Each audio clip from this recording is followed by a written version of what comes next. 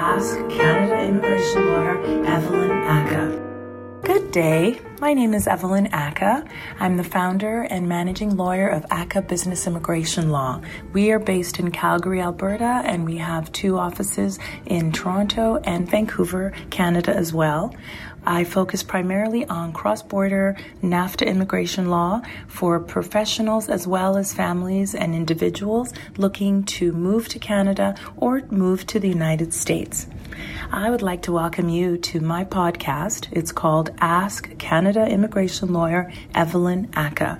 Thank you so much for joining me today. We're going to talk about all things related to criminal inadmissibility for Canadians and Americans crossing the border or other people entering from other countries into Canada and the United States. In my 20 years of practicing law, one of the most common areas of concern and stress related to crossing borders is related to criminal inadmissibility, the ability to enter without any concern, even as a visitor or as a tourist, to come into Canada and in the U.S. for vacation, for work, for all of the reasons people travel and enter Canada and the United States.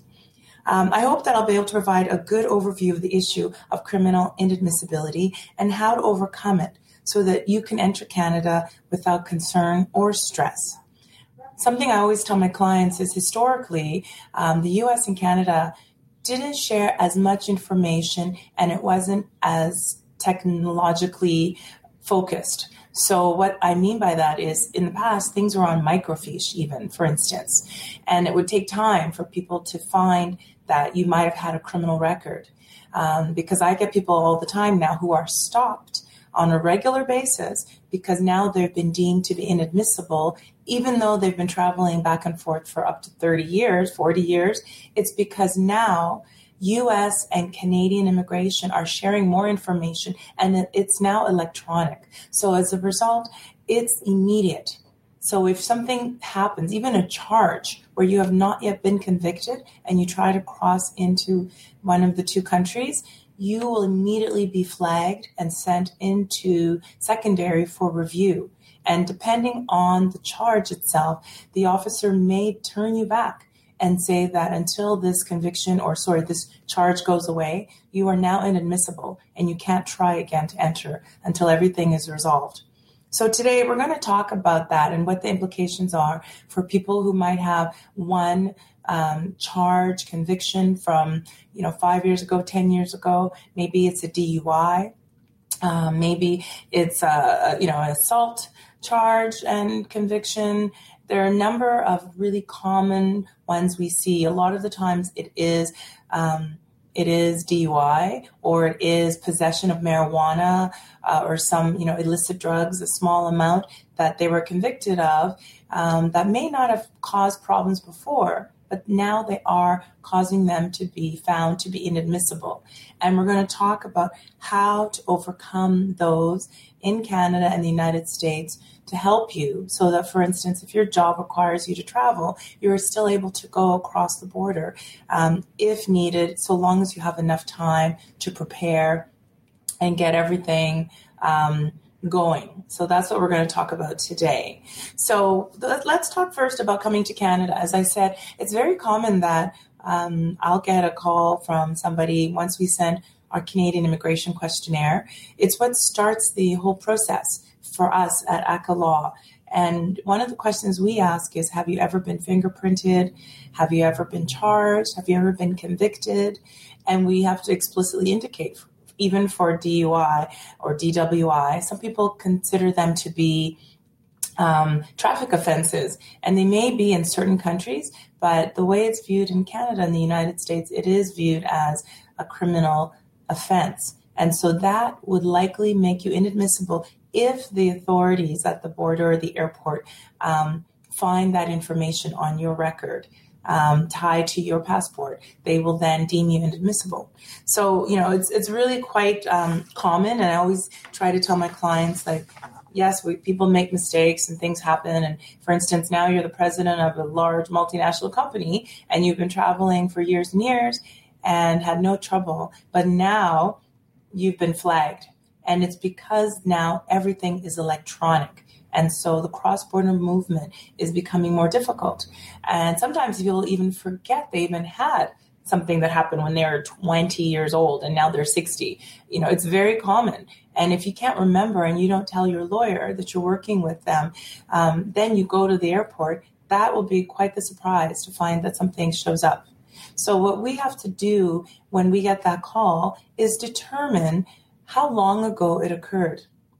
I even had a case of a very elderly grandmother who had something happen and she was in her 20s and now she's in her 70s and she vacations, for 6 months of the year when it's cold in Canada, in the US, somewhere hot, and she was flagged on her most recent entry. And it was shocking because she says, I have property down there. I'm there every year. Absolutely. But this goes to show that more and more integration is taking place between U.S. CBP and Canadian Border Service Agency. And so we had to tell her, unfortunately, for the winter season that was coming up, she could not go to the United States until we could clear up her inadmissibility. So the way we do that is we apply for a visa waiver. Obviously, the more time that has passed is better for the individual applying. But if it's something recent and you have a very strong or compelling reason why you need to travel to the United States, we will do our very best in the application. So what we have to do is apply for a visa waiver. And the way it works is we have to look at the charge. So let's assume the charge and conviction took place in Canada. Let's say it was shoplifting. And we have to look at it, and then we have to look at what the penalty would be. So generally for something like that, if it's a small amount of money that's involved or the product that was taken, it would be less than 5 years of a sentence if you were sentenced in Canada. We look at that, and then we look at what are the compelling reasons. So if, for instance, she has property, she vacations every year, we had to explain that this happened 50 years ago and that since then she's been an outstanding member of society. So when we do a visa waiver application, we also include reference letters, employer letters, degrees, resume, anything we can to show that this person has really rehabilitated themselves. And then with the fee, they have to take the whole package we put together, the legal letter, and then they go to the airport or the border and they have to be fingerprinted. And then they have to have a picture taken, and they submit their application at the airport or the border for processing. One of the issues with the visa waiver program is that it takes quite a while, 6 to 9 months on average, to be able to get a decision. So that means for that 6 to 9 month period, based on their processing times, you cannot enter you cannot enter the United States, and you have to wait until you get notification that you've been approved in order to travel. And so that is obviously a hardship for some people. It could affect their employment situation, their family situation. They can't just go on a trip to Disneyland with everybody else because they're barred from entry. But once the visa waiver comes in and you receive the visa waiver, then you can travel. But that means every time you travel, you must take the visa waiver with you in your passport to present. And they have to be satisfied that nothing new has occurred since that last conviction.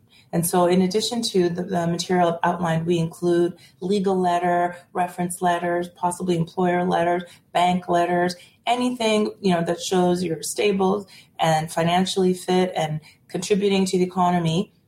And we also sometimes include, what the compelling reason is if you have to travel. And we also do a personal statement. So we ask our client to write for themselves in their own words what took place here, what happened that day, where were you, what were the circumstances of your life, were you having a tough time, were you taking drugs, or, was there some crisis that led to the event, so that we can provide some context, as well as we get an updated police certificate to prove that there's nothing else on the record since that conviction. And then if possible, we even try to get the court records of the situation so that we provide as much information to help USCBP make their decision in a timely manner with confidence that they are not letting somebody into the United States that would be a risk to the U.S. public. Once the application is submitted and you get your approval, as I said, it takes 6 to 9 months. So we need to plan quite far in advance. What we're finding is we're only receiving 1 year, possibly 2 years. And that means, unfortunately, until things change with U.S. Immigration law, you will need to keep doing these visa waivers on a regular basis if you want to travel. If you want to travel regularly without stress and without concern of being turned away, every year or every 2 years, you will have to apply for a new visa waiver and give yourself that 6 to 9 months to prepare for the processing time. One of our cases I was mentioning of the senior citizen was very kind. U.S. Immigration gave her a 5-year visa waiver, and we were very grateful because that means for her, she doesn't have to reapply again until probably at the 4-year mark, she'll have to reapply. So that is how it works in order to deal with criminal charges and convictions to the United States. I have another client who was in the process who has just been charged and unfortunately tried to travel. It was really quite shocking. Within 2 days, all the information was shared with U.S. Immigration and he was turned back, even though he had not been proven guilty, even though he hadn't even had a court date set. And he had to go for business. He could not travel simply because of the nature of the charge that took place. So this is really important for you to think about. It works very differently on the Canadian side, I have to say, and I'm very pleased about that. In Canada, we have different means to deal with criminal inadmissibility. So unless there are any questions, I'm just going to continue on. For us, if you are deemed to be criminally inadmissible, let's say you're coming from the US, the UK, you have something like a DUI, an assault charge, sometimes it'll be theft, burglary. Those are more of the common things we've seen over the years. And you've been convicted or even charged. That is at the discretion, of course, of the officer. But generally we say, how long ago did this take place? And we have to do that assessment so that we can determine, is it just occurring? Are you still in probation? Because if you're in the probationary period, let's say you got a 1-year probation period, the clock to look ahead so that when you're eligible to apply for a temporary resident permit does not start until after the whole disposition is completed. And that means after the probation is finished. So because you served time and you came out and you still have 2 years probation, the clock for looking at cleaning this up for you with respect to Canadian immigration does not start until that probation is finished and we can prove that it has been disposed of and is completed. So for us in Canada, we look at 5 years and 10 years, depending on the type of offense. If it's considered minor, and maybe you only have one, and 5 to 10 years have passed, depending again on what it is, you may be eligible for what is called deemed rehabilitation. And what that is that immigration in Canada will recognize that time has passed and that you only have one thing and that it's minor. So for instance, a DUI or a small marijuana possession charge, something that you've paid a fine for, but you still have a record for, something like that. Those applications can be submitted at the border, at the airport, if you're an American citizen, with all the information available.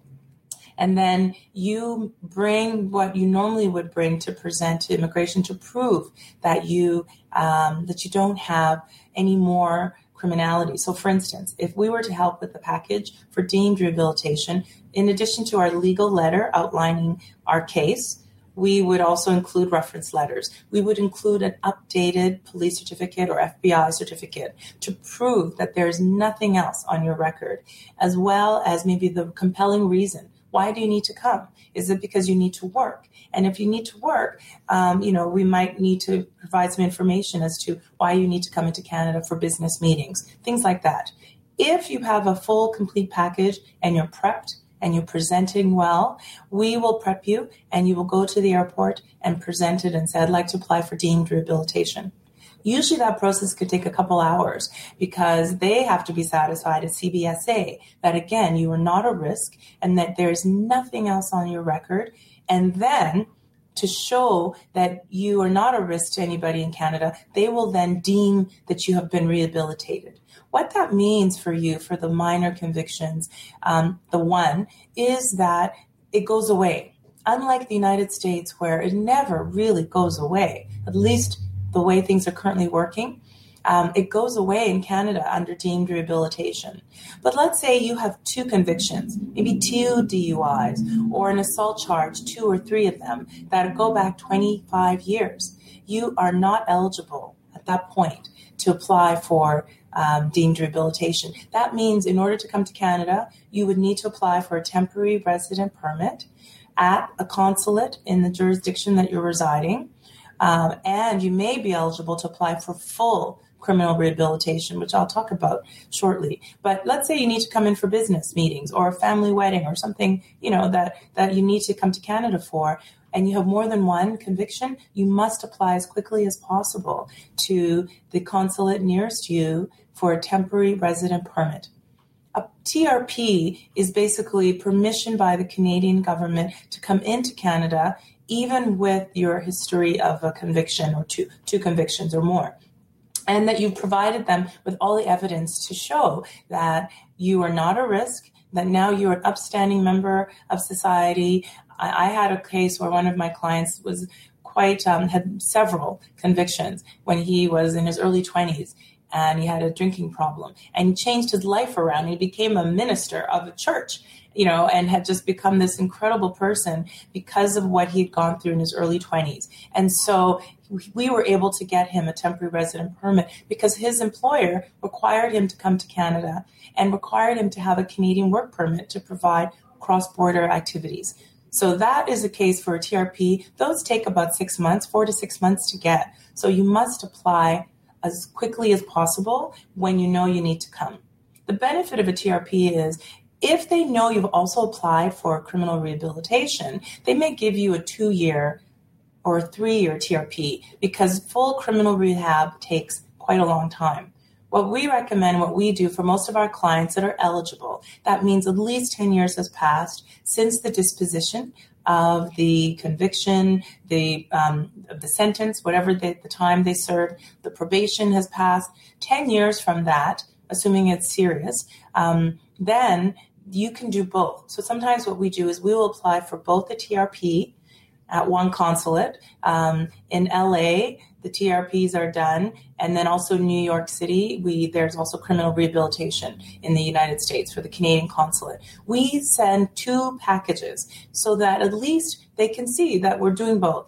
So they may issue a 2-year TRP knowing that this client, this person may qualify for full criminal rehabilitation, but it's going to take 2 years or more. So in the interim, the government is basically permitting them to enter and do their business, visit their family, and because they have a strong sense it will go away. And that is really the true difference between Canadian immigration and U.S. immigration when it comes to criminal inadmissibility. It can go away over time so long as nothing new has occurred that has caused any concern or criminality. One thing I notice is many people always think that having a charge doesn't make them inadmissible. And I have to tell you that it does. Even having a charge will and could affect your ability to enter. It's not just the conviction. And this is where there's a lot of discretion when it comes to U.S. immigration and Canadian immigration. I hear often from Canadian citizens, I've already gotten a pardon. It happened when I was 20 years old. I've been pardoned. Hasn't affected my ability to work for any Canadian companies who may do criminal record checks, etc. It doesn't matter. Even if you have a Canadian pardon, it will not help you when it comes to U.S. immigration. You are still inadmissible. U.S. does not recognize Canadian pardons, and that means you will still need a visa waiver.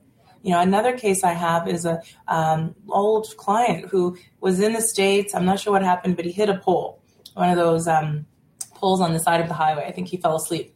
And instead of making it go away, the officials, the highway traffic officials, charged him with reckless driving. He was not drinking, but he hit a pole. I think he fell asleep. They charged him and convicted him with reckless driving. He paid a fine. And to this day, even though he is, a senior executive, he needs to continue renewing his visa waivers indefinitely. And I do hope that over time, U.S. immigration will change, because we always think it's a bit of a cash grab. Like, it's not cheap to apply for a visa waiver. You have to do it every year, or every 2 years if you're lucky to get a 2 or 3 year. Very rare is that you get a 5 year, like the old grandmother that I mentioned earlier. And so it means that you always have to think about it, or you choose not to travel to the United States. That is clearly something that you can do.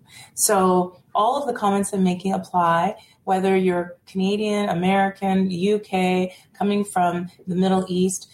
So long as your criminal conviction or charge is detectable through the means that immigration officials have, whether it's Interpol, RCMP, FBI, if it shows up, it will affect you. One other thing I should mention is, if you have a criminal record and you need to come to Canada, you need to apply for an electronic travel authorization. Everybody can apply for them. Everybody has to, unless you're an American citizen coming to Canada. And this is where the issue of inadmissibility comes up, because in the ETA form itself, the electronic travel authorization form, which is online, which you pay a small amount for, I think it's $7, you do this so that you can get a 10-year ETA to come and go. But the question is asked if you've ever been charged or convicted. And if you have, for the most part, immediately you will be refused the ETA, which means you can't even get on the plane. And so you need to know in advance what to do. Sometimes we've been able to help clients get a temporary resident permit through the ETA process. They tell the truth. You must tell the truth. And then we can provide information to say, I'm applying for TRP. Here's all the paperwork. I'm uploading it all to show that you're being proactive. And then when you get the TRP, you will also get your ETA. So that is how it works. It'll stop you even at the front end. If you don't apply, they will now have means to determine who has a criminal record before you can get on the plane. The only exception to the ETA are American citizens. Everybody else needs one. I have a question here from somebody asking, his brother is in Mexico. What are the steps to follow if he wants to go to Canada? Well, I'm not sure this is really a criminal inadmissibility question. I would recommend you contact my law firm, acalaw.com. You can call us at 403-452-9515 and speak to Courtney, our intake specialist, and she can help you. And we'll definitely do a legal strategy session to discuss your brother's case. For this focus today, we're focusing on criminal inadmissibility. There are other ways to be inadmissible, actually, but we're not talking about that so much today. Other means of being inadmissible: medical inadmissibility. If you have a serious medical condition, something that will affect your ability to be healthy in Canada, or to be seen, if they see you as a burden to the healthcare system and you will have excessive demand, you could also be deemed inadmissible. If you're involved with, organized crime internationally, you can be deemed to be inadmissible. So there are a number of different reasons why people are deemed inadmissible. It's not just criminal history. It can also be espionage, human or international war crimes. I had a case years ago where somebody apparently was deemed to have been involved with a genocide situation, and he was not eligible to enter Canada. So these things follow you significantly. The number is 403-452-9515. And we'll be happy to help you. A criminal record is something where you have encountered the police. So wherever you are in your country, in different countries, if you have encountered the police and they have charged you and or convicted you, whether you've gone to jail, whether you've served probation, whether you've had a fine, but it's a criminal fine that you paid, that means you will have a criminal record going forward. And that could affect your ability to enter Canada. We had another client, it's really interesting. They were bringing a number of employees to Canada for an annual an annual conference of their large organization, their large company. And they had a number of people, I believe just the nature of that company, they hired a number of people who had had criminal convictions in the past when they were younger, again, as an adult up. Generally, criminal convictions don't follow you when you're a juvenile. So you need to know whether or not it's gone away by doing a criminal record check, going to your local police station, doing your fingerprints, and seeing what shows up. When you get that report that shows up, that will tell you definitively if you have anything that you might have forgotten about on your criminal record that could affect your ability to enter Canada. So this company had something like 30 people that had at least one, maybe more, criminal convictions when they were 19, 20, 21, that type of thing. Drugs, mostly DUIs. And we had to do an assessment of all 20 of them to determine those who were eligible because they're American citizens for deemed rehabilitation at the airport to apply for TRP or make it go away, and those who had to apply at the consulate. It was a big project, and successfully everybody was able to come in, but we had a lot of lead time. I always recommend at least 6 to 8 months because government processing can take time. So if you have something urgent you need to come to, like in this case, a work situation, we were able to get them all here to meet those work requirements. If there is a case where the police did investigation but there was no charges, then it's treated as no charge. There's no conviction, no charge. A police investigation does not make you inadmissible. You should do a check of your local records, usually fingerprint and picture and, key personal identifiers to see if anything shows up on your record. You will know only at that point. But just being investigated does not mean you have a criminal charge or a criminal conviction. I think that for me right now, that's all I have. If you have more questions and you'd like to learn more or to ask specifically about your own situation, feel free to give me a call at 403-452-9515. Again, 403-452-9515. We'd love to help you smooth the way to Canada, the United States, and hopefully get here without dealing with the surprise of finding out that you're inadmissible. Well, folks, that's the end of our podcast. I hope the information was valuable to you. Please do let me know if you have any questions. You can reach us at acalaw.com, ACKAHLAW.com, or you can contact us by phone at 403-452-9515. Have a great day. Thank you.